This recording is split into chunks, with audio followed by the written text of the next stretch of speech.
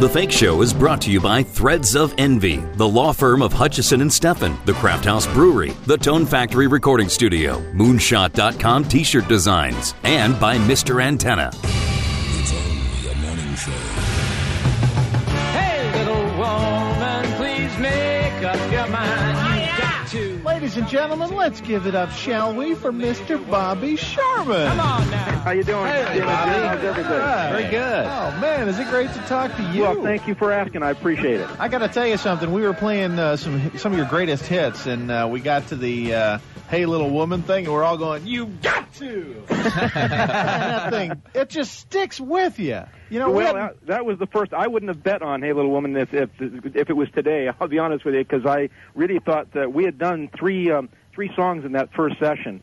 And one of them was Easy Come, Easy Go. The other two were Hey Little Woman and La La La. And I said, hey, guys, release Easy Come, Easy Go. This is the one that's going to make it. And it did, of course. They said, not a chance, Bobby. You got to! He said, but no, they wouldn't listen. And they, come on now! It's just so hot. Yeah, those were all additives after the fact. Bobby, where did this session come from? Where were you at that point where they asked you to cut these tunes? Let's see. I had just done Here Come the Brides. Started Here Come the Brides, and where I had done a show called Shindig. Okay. For 2.5 years, Sure. where I couldn't get arrested as far as records were concerned. Sure. But when I did Here Come the Brides, I didn't sing on Here Come the Brides.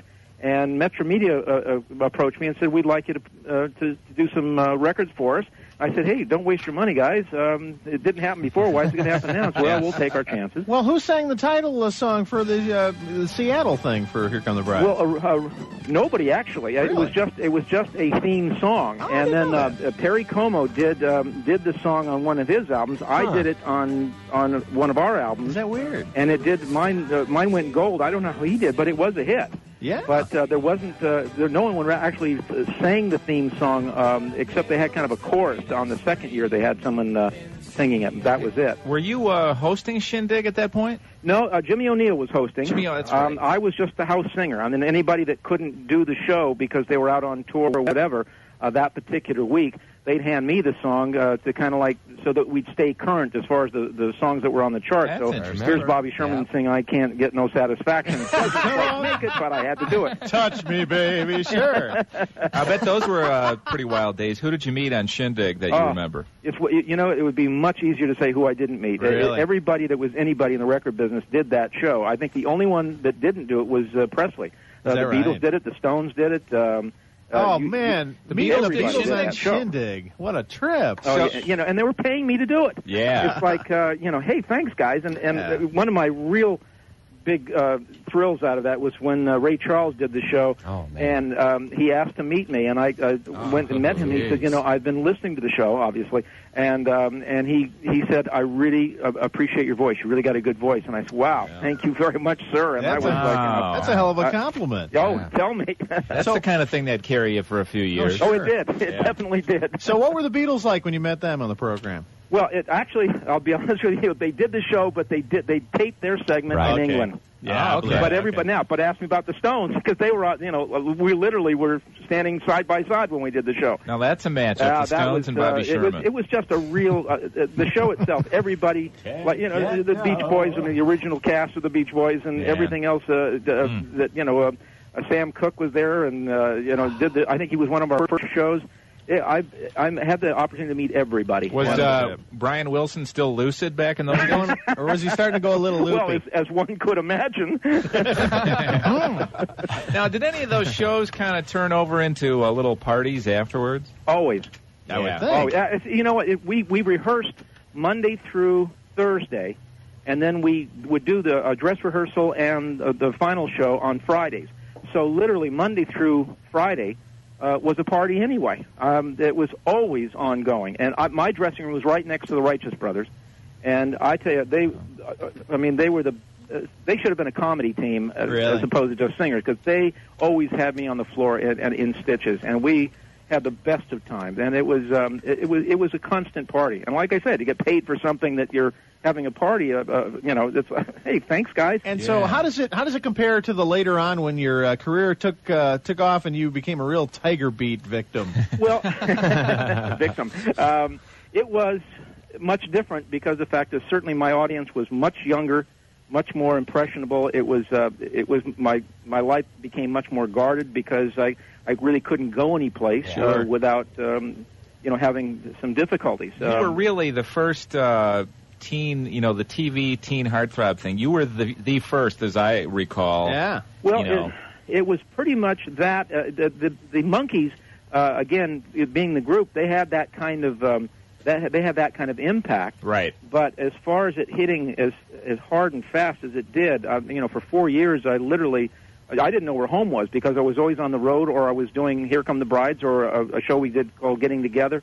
It was constant, and I really didn't have much of myself to kind of sit back and enjoy and even fathom what in fact had happened. Now, did this predate David Cassidy's? Pretty much so. Yeah. As a matter of fact, because the pilot show that we did for Getting Together was done as a spin-off from the Partridge Family. Oh, so the Brides was pretty much, we were pretty much ready to go off the air, and I was some time that we were off the air, and they Screen Gems came to me and said, "We've got a show called Getting Together. We'd really love for you to do, and we're going to spin it off the Partridge Family." So I did that, and then we were on of course.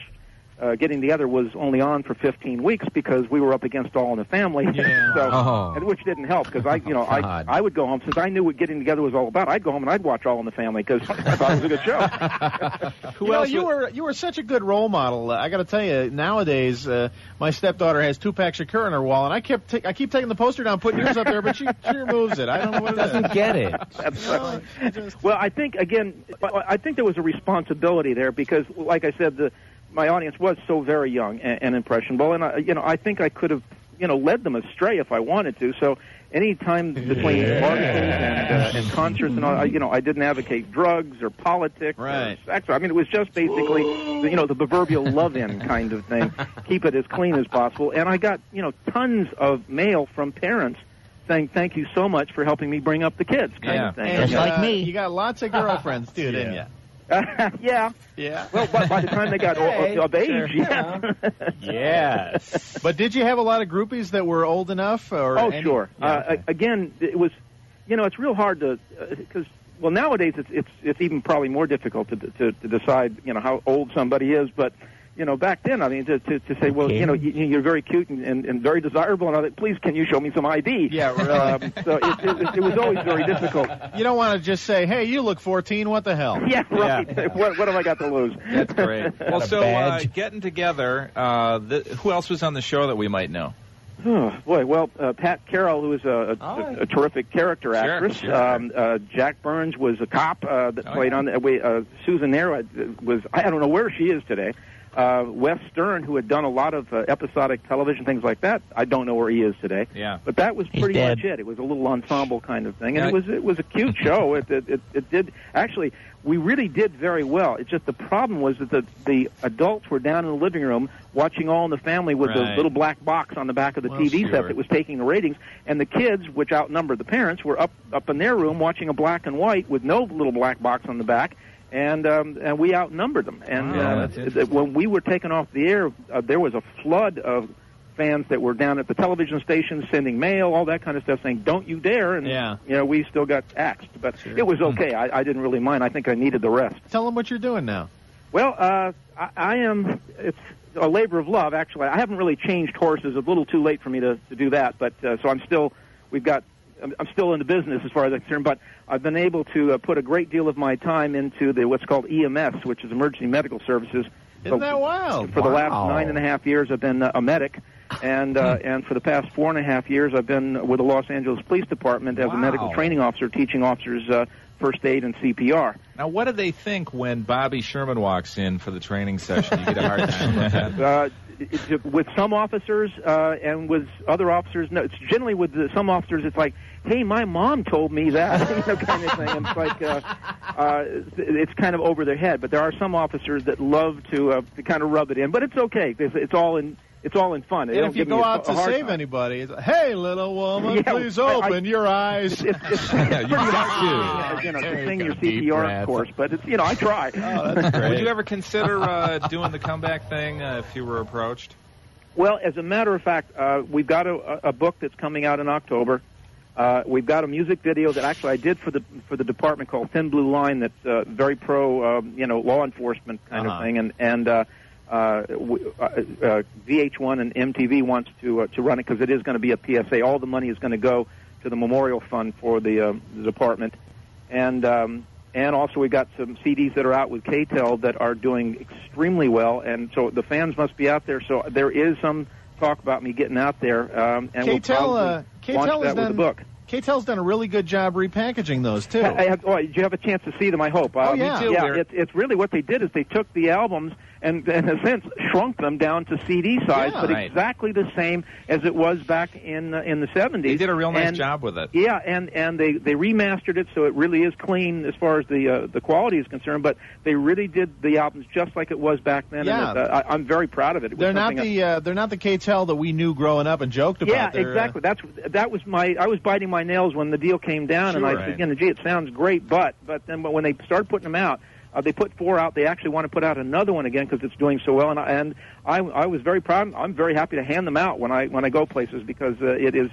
I think they really did a top-notch job. Yeah, so I'm very Bobby, proud. on Here Come the Brides, you worked with David Soul, and this was before Starsky and Hutch. Where was his head at during those days? Well, David and I got along really good. David definitely wanted to be a singer. I mean, in fact, I think there was a little bit of difficulty because all of a sudden, and I hadn't planned on it, but all of a sudden it happened, and anything that I sang kind of like went to instant gold, and I don't get it. But bottom line is, it was something that David very much wanted to be a hit, singer. And so he was trying a lot. In fact, he even came into my studio. We tried a couple of ideas and all that. And he had a really good voice. And I said, I think it's just a matter of time, David. And I was actually right because it took the show, Starsky and Hutch for him to get that kind of impact that he was able to put out that. I saw David about a year ago, but I've seen a lot of the other cast members from Here Come the Brides, not actually because of the book. I've kind of run into them and rekindled old friendships and all that. Cool. But David, I haven't seen for quite a while, and again, he's always doing something. He's always keeping busy. But I won't respond to that. Hey, listen, Bobby, this has been so much fun. When you come to Vegas next time, will you stop in the studio with us? No doubt about it. And also, when the book comes out, they're going to do a book tour, and I know I'll be going through Vegas and I'll definitely stop in there. In fact, I'll be there on the 20th, because we've got this what's called Baker to Vegas with all law enforcement. Oh, that's right. They're doing that 125-mile relay race. Fantastic. Yeah, I'm in charge of the medics on that venture, so I'll be in Vegas on the 20th, but I'll be busy. Believe me, we'll have a lot of old teenagers gathered around the studio ready to greet you. That sounds good. In the meantime, I'll bring my wheelchair. In the meantime, we've got some Bobby Sherman CDs to give away, and you're just as nice a guy as we heard you were. Well, Ken and Jim, I do appreciate. I've really enjoyed the interview, and thanks very much. And to all your listeners, God bless, and take care of business. Thanks, Bobby. Thanks a lot. Bye-bye. Julie, Julie, are you thinking of me? Johnson and Tofty on the Classic Rock Station. 96.3 KKLZ. Listen to The Fake Show anywhere on SoundCloud, Stitcher, iTunes, and thefakeshow.com.